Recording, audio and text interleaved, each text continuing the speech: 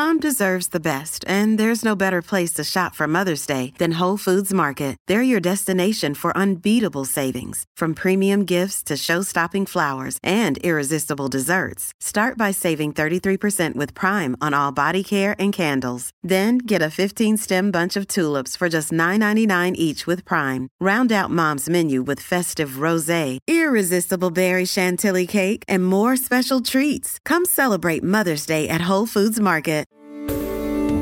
Something else.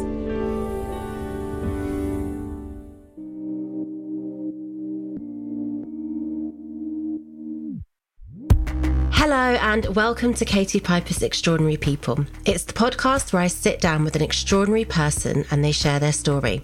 They might have overcome something amazing or they might still be on their own journeys. With stories that will make you laugh, cry and hopefully leave you feeling a little bit inspired. Now, if you think of stereotypical reality TV contestants, many go on to carve out full-time careers, either influencing, modelling, or making other telly appearances here and there. And good for them. But certainly that's not the case for my guest today. Dr. Alex George appeared on Love Island back in 2018. He may not have won himself the love of his life, but he won the hearts of millions of fans. He soon returned to A&E, balancing his day job with a resident doctor role on Good Morning Britain and an appearance on Celebrity MasterChef and lots of other projects. He recently brought back his own podcast, The Waiting Room, for its 4th series after it was rested so that he could go and work on the front line during the pandemic. In that time, Alex also endured his own pain of losing his younger brother. It's been a busy year of ups, downs, trauma and tragedy for Dr. Alex, who joins me now. Hello. Thank you so much. What a lovely introduction. I really appreciate that. I'm very honoured to be invited on this podcast. I think I was just saying before we started recording, you've had some incredible guests. I think you're very inspirational yourself. So it's an honour. Thank you. Oh, thank you. Well, I'm really inspired by what you're doing. I think you are bringing something to an audience that might not have engaged in the subject that you're bringing to them if you hadn't have used this platform for that. There's so many questions I've got, when I do a podcast in front of me now, I've got questions that are written down, but with you, I feel like there's so much I want to ask you. I watched you on Love Island. I haven't watched it. Oh, gosh. Yeah, I watched that one religiously. So I watched you quite a lot. And I like Love Island. I think it's a good program. It's good entertainment. We need entertainment at the moment. Lots of the people are very admirable. They're entrepreneurs. They go on to be really super successful. And when you were on there, I was like, why did he go on there? I don't get it. Like, what was your motivation of when you went on there? Well, to be honest, I never had I'd watched the series before with Kem and Chris and all that, and I kind of never had a kind of desire myself to go on the show. I just enjoyed it as like a viewer, to be honest. And I remember watching the final with Kem when he won, and I said, it wouldn't be a laugh if I was on that show to my friends. And we joked about it, but it was never anything serious. And basically fast forward from the summer to the next kind of January, February. And I basically had a message on my Instagram. I don't have a very big Instagram account. It was like 200 followers. And someone messaged me saying, I've seen you on a dating app and I thought you'd be quite good to be interviewed for Love Island. I was like, no way, I'm not doing this. At first I thought it was my mates pranking me, honestly. I was like, that's the kind of thing they'd do. So I was like checking with all of them. I was like, guys, is this a joke? Like, this can't be serious. And I thought, I don't know if it's a good idea. And anyway, I got messaged again and I said, I don't like to be rude, obviously, so I replied, I'm a bit anxious about, entering this conversation. I don't really know if it's for me. And they said, look, let's have a phone call. So we had a quick call, and this very, very lovely producer who, I owe a lot of this to, I guess now, said to me, look, why not? You are a doctor, but you can at least come for an interview, have a think about it. I think it'd be very kind of fun on the show, and it'd be an interesting thing to do. So I went away, had a think about it, and spoke to my consultants. And there was one particular consultant who was a massive fan of Love Island and said, Alex, do you know what? There's no reason you can't be a doctor and go on that show. Just be respectful, be yourself. You're not going to do anything stupid, but you can live a life. Doctors date, doctors have relationships. Like, there's not a problem. So I went to an interview, and I think I went there thinking, I'm under no pressure here. I'm just going to go and enjoy it. It's an experience.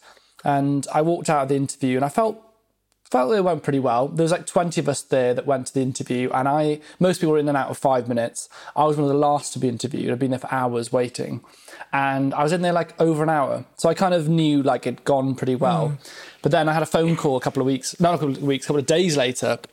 I was actually cycling home from A&E and my phone was going off, and I pulled over, got off the bike and answered the phone. And it was one of the execs, and they said, "We've seen your interview back. We think you're perfect for the show. We want you to start as an original." And I was like, oh my gosh, what has happened? And it just happened. It just rolled on from there. Before you knew it, it went from that moment to, doing all these press shoots. I suddenly had to start training and thinking about, trying to look in shape in some way. Topless every day. There's a lot of pressure. There's a lot of pressure from that point of view. I wasn't in that kind of shape, and I hadn't really thought of that before. And it was a completely new thing to me. It really was a shock. And, I went on the show as kind of why not? Yeah. Why not just do this and just have some fun? I joked with the consultant saying, look, I'm taking a sabbatical time, but realistically, I'm going to be back in a couple of weeks. I never expected to be there, the whole show, really. It was quite a surprise. It's really interesting what you said there about doctors being real people and doctors having a love life and a private life, because I feel that this year, we're recording this podcast now, December 2020. This year, we have seen key workers and frontline workers as people, and we've clapped for them. And for the first time ever, we've really thought about what you guys are risking by just going to do your job. Looking back to kind of March earlier this year, how quickly did your job change in the healthcare industry? Yeah, it was a big change. I mean, far flung or far away from the kind of summer of, Love Island that I had. It was weird. It kind of went from 1 or 2 cases of COVID, in the community. We actually had a COVID phone we used in Lewisham Hospital. So I'm an A&E doctor in Lewisham, and we had that phone, and we'd go out and see a couple of patients a day in a pod. We had a isolation pod outside, and we'd do a swab, we'd assess the patient. Most of the people in the first week or so were very well. So they went home, they isolated and followed our guidance. But then it went so quickly from that to carnage, really. It was, went from that to a patient being admitted, which was I think we were in fact the first hospital to admit a patient with COVID. Mm-hmm. And then it went to being, manically busy, recess full, us having to divide the department into areas, having COVID and non-COVID areas. It really was quite a shock. And we really had to kind of act on our feet, because it never happened before. Something like this has never happened before. So we never had to separate areas into what we call infectious and non-infectious. That's not quite the right terminology. It's kind of COVID, non-COVID. But you had to think about where you put patients, how you risk stratify the chance to having COVID, which patients need to be intubated, how many beds do we have left, how many ventilators do we have. It was a completely new scenario. A real shock, I think, for a lot of us. This is the thing that I always think is quite impressive and incredible. All the while, you have to seem to be doing this seamlessly, confidently. You don't want patients to lose faith in you. What about the stress levels for you as a real person, as an individual? Yeah, very stressful. I think the thing that caused me...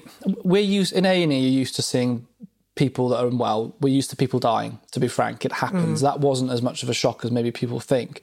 The thing that I think shocked us, or we found very difficult, is that this was something, there's no textbook on this. We didn't know anything about this. We had to go back to core principles.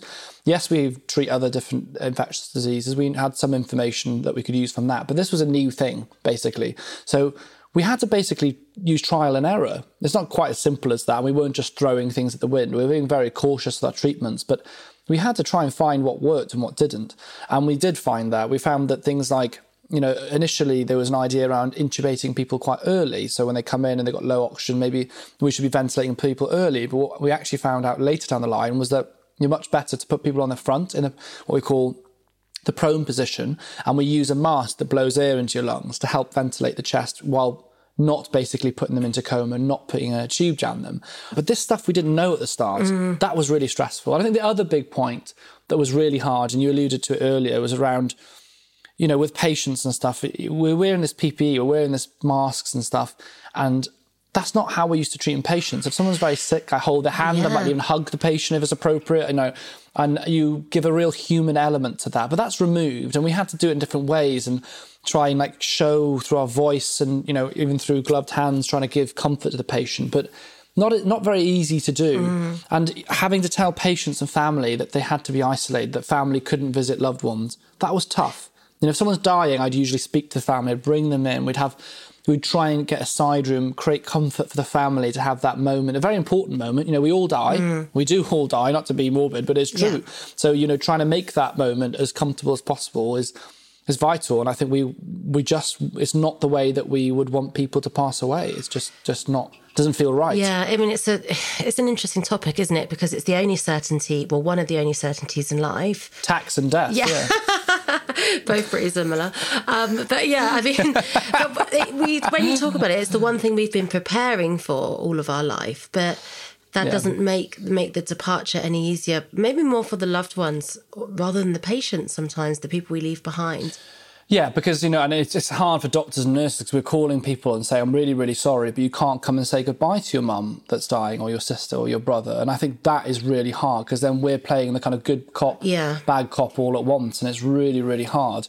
You know, we're not surprised this is happening because there's always going to be a second wave, a proper second wave at some point. But it's just hard on staff as well. It is hard. It takes its toll. And we've had, don't forget, we've had staff being unwell. We had one of our nurses intubated. You know, we had to intubate one of our own staff in the department, you know, and they were in intensive care for a long period of time. And it's been a long road to recovery for them. So that shakes you as well. See, what you're talking about feels like it carries a great level of responsibility in terms of, like you said, it's a first for even the most experienced medical staff. Nobody had been through something like this. And it's so funny when I think about the transition of, you know, being in that world of like the red carpet, you know, going to events, and then you decided to come back to the medical world unbeknown to you the extent of what will be happening. Is there any part of you that slightly regrets coming back? Because I don't think we'd judge you for that. I mean, it's very overwhelming where you're at, you know. I think it was, you know, when I came off the show, and this is back in 2018 now, and when I came off the show, I think the first few months I just couldn't go back to A&E because it was just so intense. The attention was huge. I mean, it still is now, but it's just different, and it's more calm, I think, than it was. But I didn't feel ready to go back to A&E, but I felt very lost, actually. I really enjoy my job. I'm very fortunate to have a career that I enjoy. It's stressful sometimes. Yes, I moan about certain aspects. Yes, I think doctors and nurses aren't paid enough, to be honest, and things like that do irritate you in some way. But I love the job itself. I love. And so I felt lost for a period of time. And the reason I went back selfishly was because I felt it gave me purpose. And I really enjoy being there.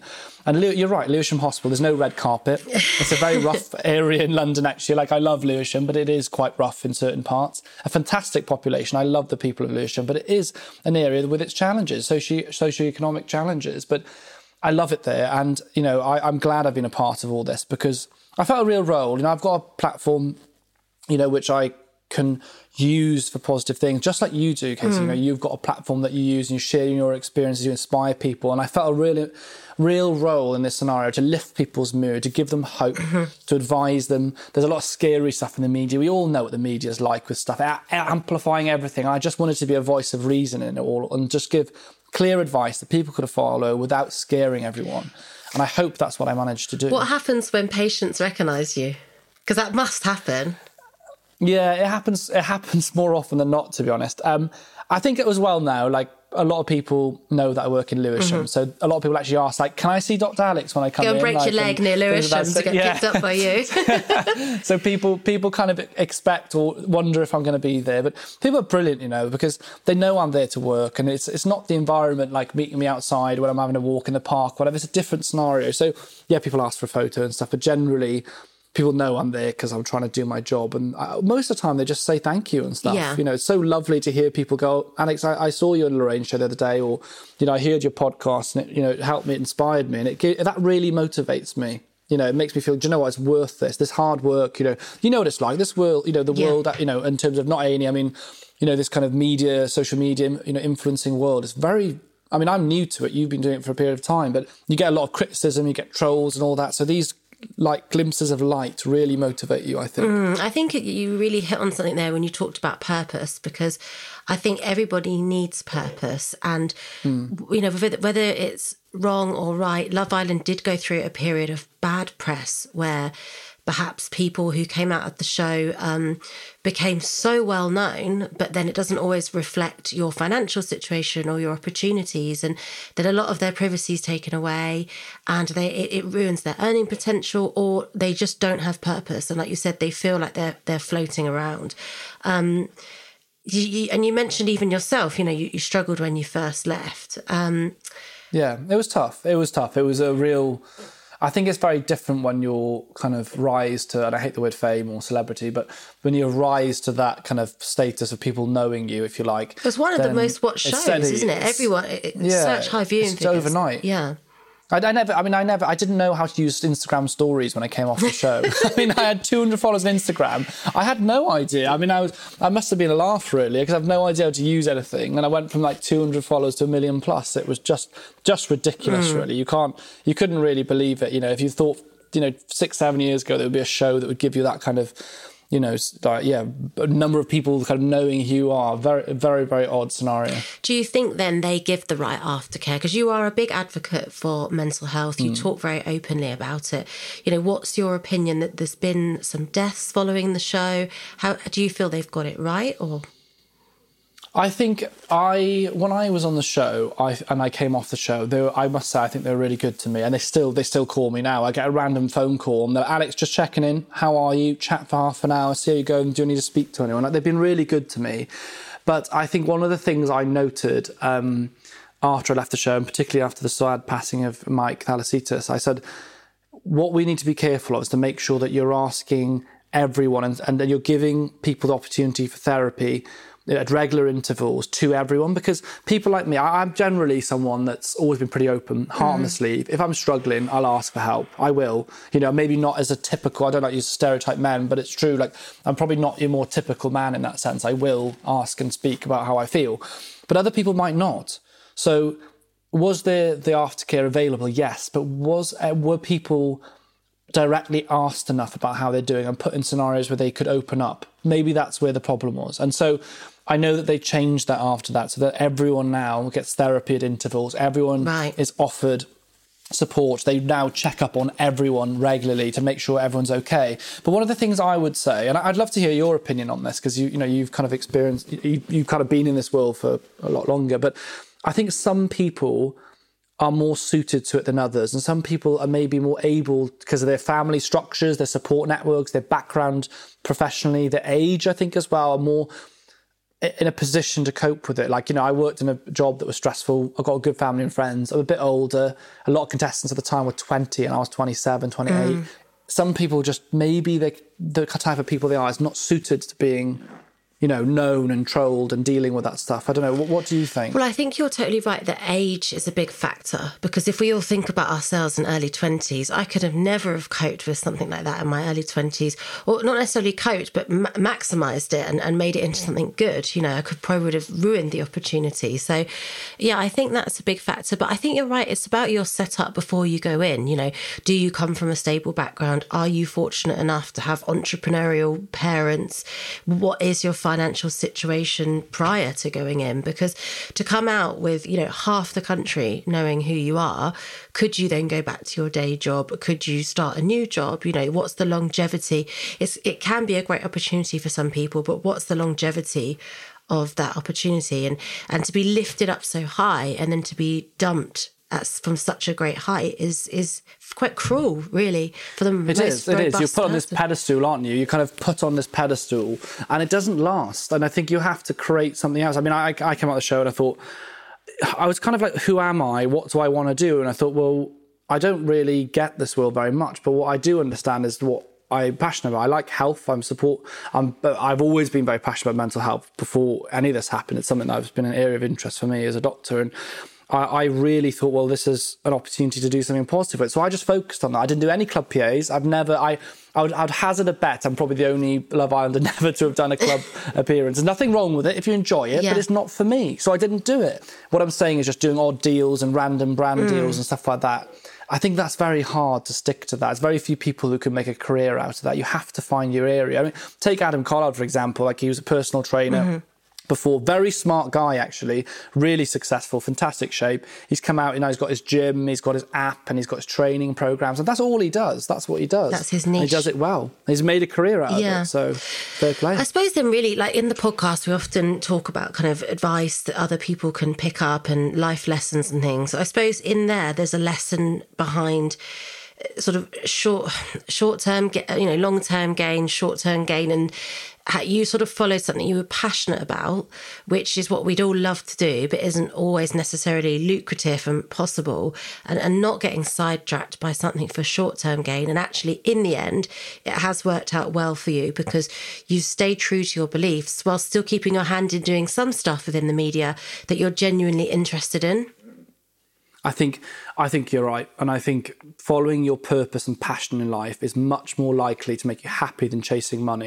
If you're trying to create things for followers, or you create things for engagement, you're creating things to try and get like money or whatever, chances are what you create won't be very good. It won't do as well as you hope. If you just focus on what you want to do and create the content that you want to make, in time, everything else will kind of follow. Like my podcast, The Waiting Room, is quite a niche really in a lot of ways. I talk about different health issues, like whether it's acne or skin conditions, or whether it's mental health or it's exercise, but it's a health podcast. It's not a massive podcast, but I enjoy it and I love it. And I have a good group of listeners that enjoy it, and it will grow in its own time. In this series, like I said to you earlier, we're celebrating healthcare heroes, from air ambulance doctors to people who've worked in war zones to setting up pediatric hospitals in Pakistan. I've had some amazing guests, and I just really enjoy making the content. And if people listen to it, great. That's it. That's fantastic. And it doesn't have to be a massive amount of people. If it makes a difference and 10 people enjoy it, then it's a podcast worth making. But, I think that's important. People compare too much. Just do for you. Do for you. Do you ever wonder how celebrities order food? Like, is Sarah Paulson a Diet Coke or a regular Coke girlie? Some peasant Coke? No. Or how does Sofia Vergara order a pizza? No tomatoes. I cannot eat tomatoes. Yes. Are you cool with mushrooms? Not really. Okay. If these are the details you need, and I know you do, I have the podcast for you. I'm Jesse Tyler Ferguson, and on my podcast, Dinners on Me, I take some notable friends of mine out to dinners in Los Angeles and New York City. Listen wherever you get your podcasts. That thing was delicious.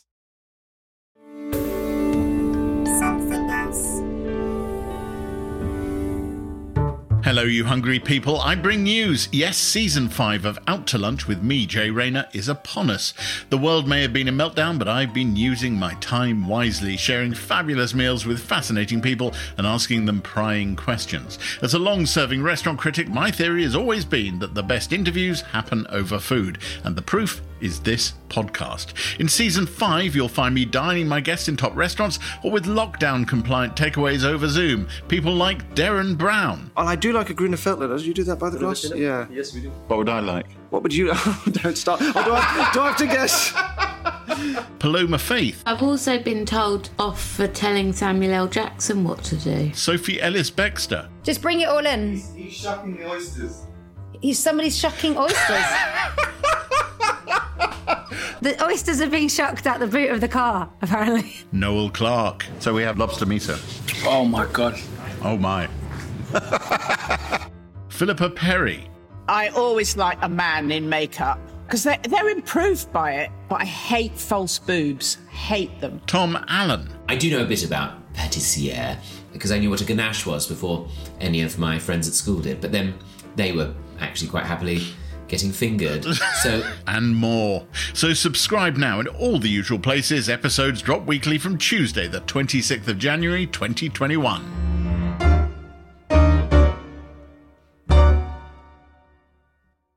You're leaving A&E and you're moving to be a general practitioner. Was that a choice affected or driven by COVID?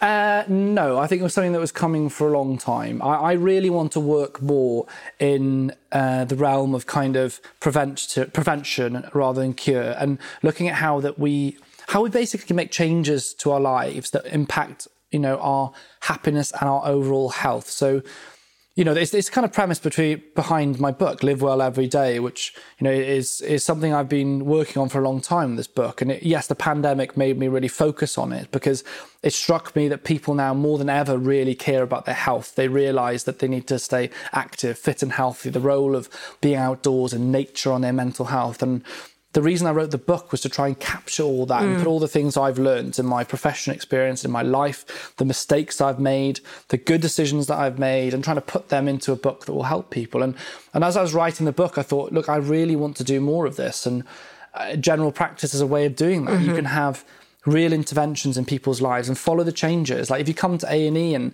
I see someone who's had a heart attack and a diabetic, I can sit there and talk to them about all the changes they can make, how they can adapt their lifestyle and things like that. But I can't follow that up. I can't be there along the way and help them change that over time. And you could do that as a GP. And that's what's special, I think. It's so interesting you saying about the book, because when I was looking at your Instagram, I thought, oh, it's really good how sort of you're giving out advice, you're educating people, you're showing the realities of what's happening at work. And, you know, your audience might not have really looked into the medical world or read newspapers that cover that kind of information. So you're really like educating lots of people. But I did wonder, I bet he gets loads of DMs of like pussy groins and spots and like what's this rash, and like, do you get lots of intrusive kind of DMs? You get quite a lot, yeah. You get people asking, can you have a look at this rash and stuff like that. I mean, sometimes in places that you don't necessarily want to see, and so you get all sorts sent through.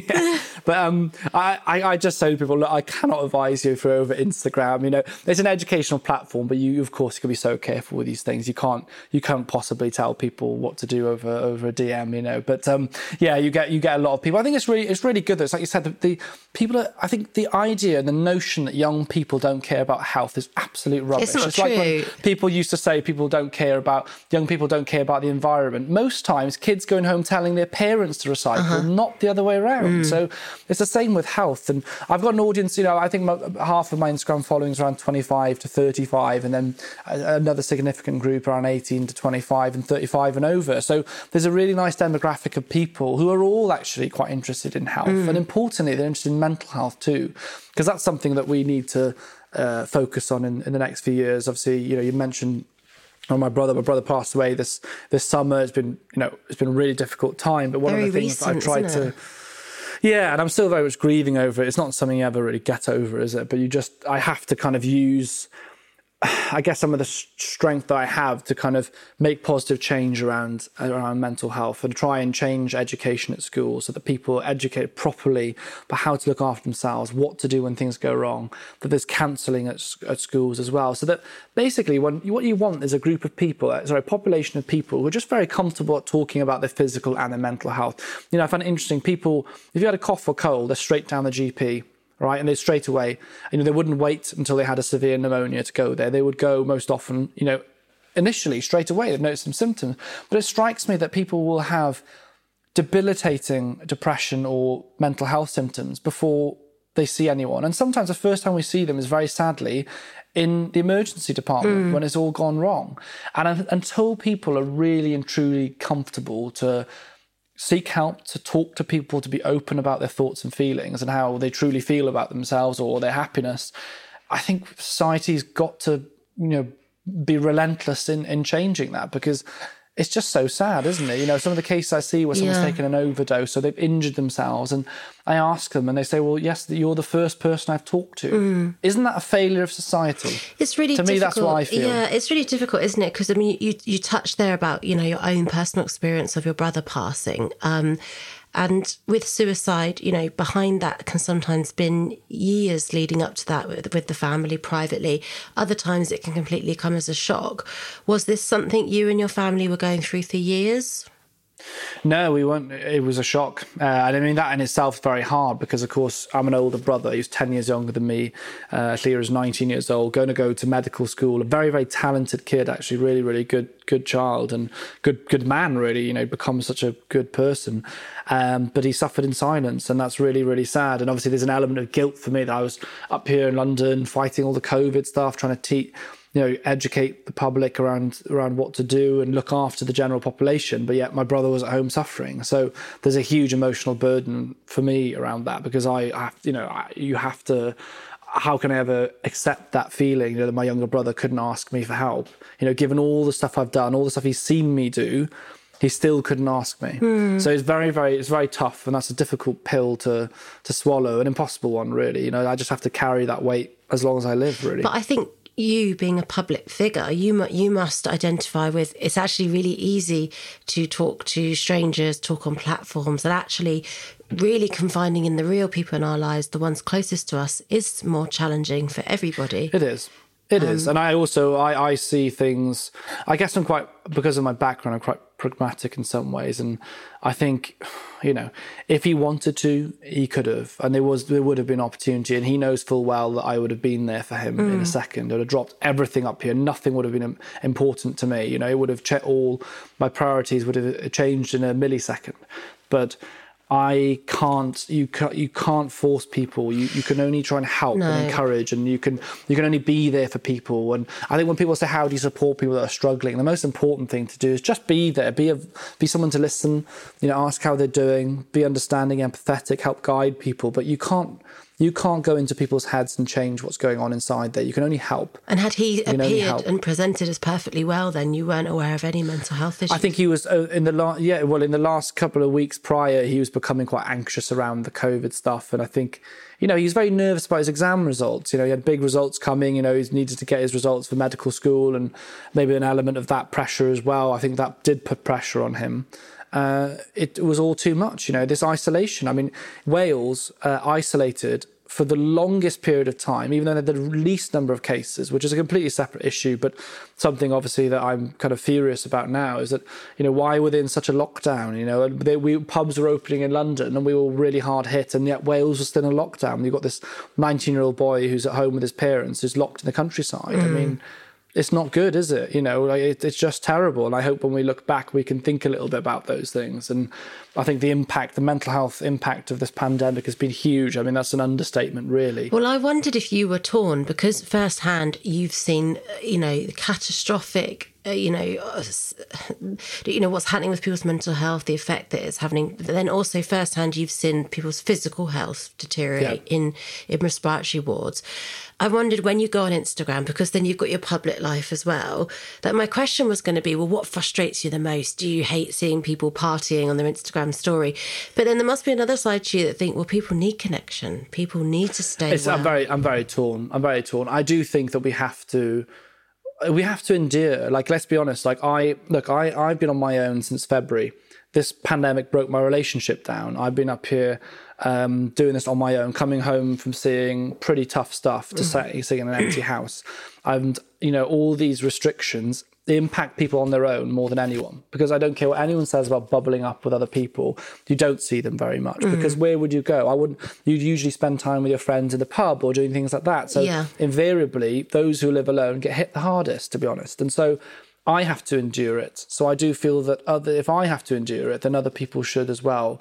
But having said that, I do think we have to take into account the implication on people's mental health. So at the same time, I do think people should do as much as they can to safely see people. So, I go for lots of walks. I get out on the common. I go to Richmond Park. I walk with my friends because I'm allowed to do that, and it's safe. We can stand apart. We can be careful, and I can interact with people because you have to. It's important. We're designed as human beings to be in groups and in families. We're not supposed to be isolated. So I've done shed loads of Zoom calls and FaceTimes. I've met with people walking. I've been very fortunate to see people at work in A&E and have very close friendships at A&E as well. So that's really helped me. But yes, I do think, we can't drop the ball. The reason that A&E departments around the country are in the state they're in at the moment, the reason that things are looking quite, bad at the moment in the hospitals is because the virus has been spread, and the way it spreads is by people coming into contact. Having said all that, though, you, Alex, the person in your home, what do you miss doing the most?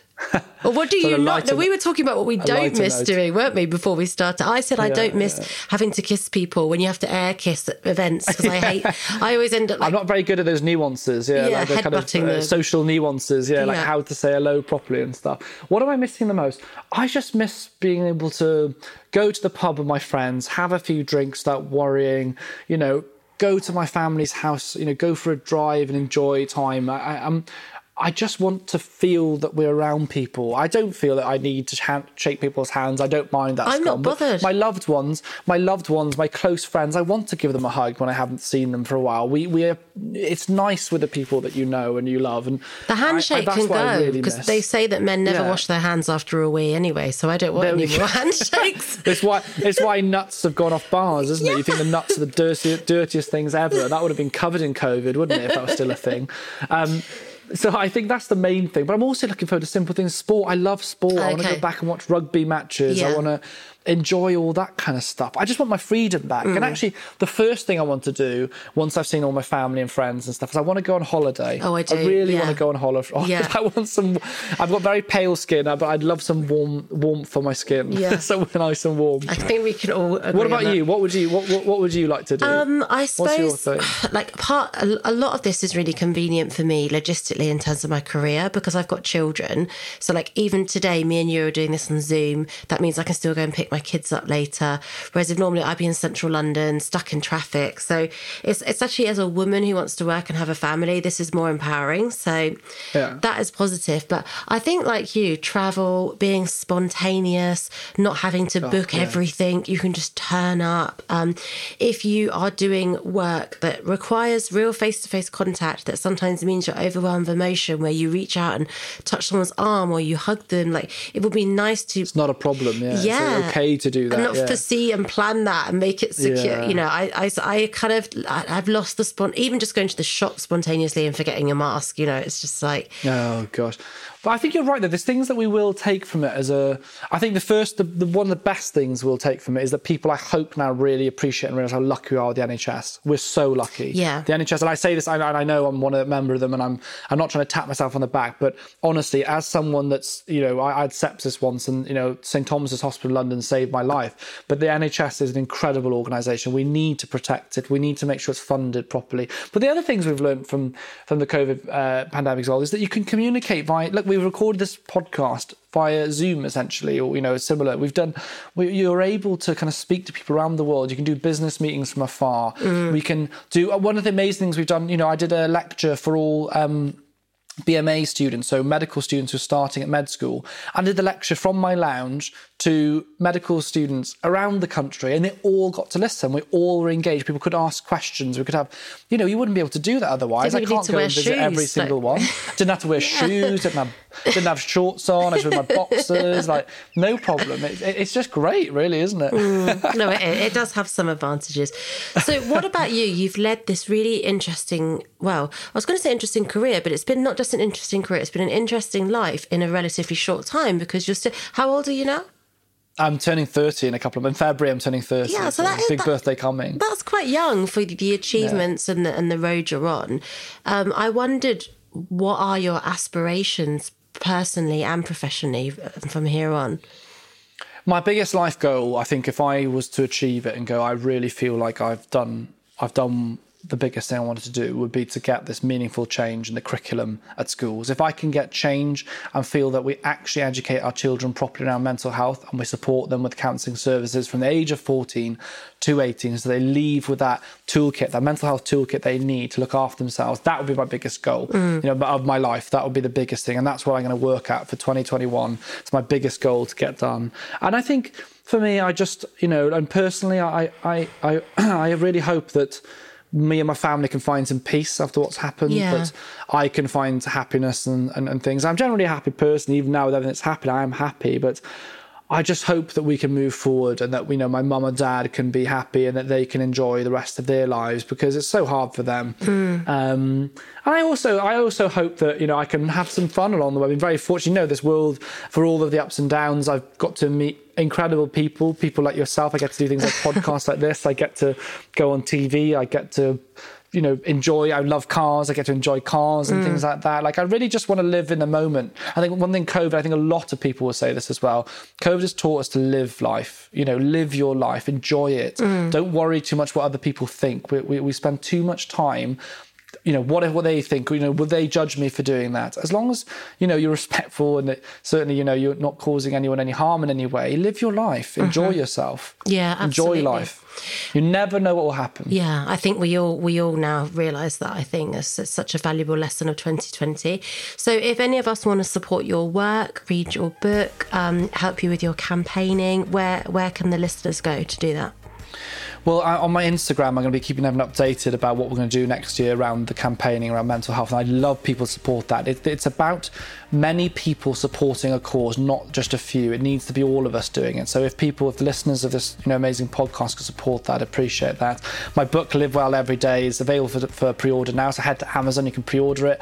It'll be out in the early of next year. So please do, take a look at that. And of course, my podcast, The Waiting Room, is currently, in its 4th series at the moment. So we've got some amazing guests. Absolutely, honestly, I've been astounded by the people we've had on there. As a medical professional myself, some of these people have gone over and above, who've operated in war zones, and just incredible stories. So take a listen to it. You might find it inspiring. Oh, thank you. Amazing. Thank you, Alex. You have been extraordinary. Thank you so much. Thanks for listening to Katie Piper's Extraordinary People. If you haven't already, please subscribe wherever you get your podcasts. If you enjoyed this, please help us spread the word. Rate and review the show where you got this, or share on socials.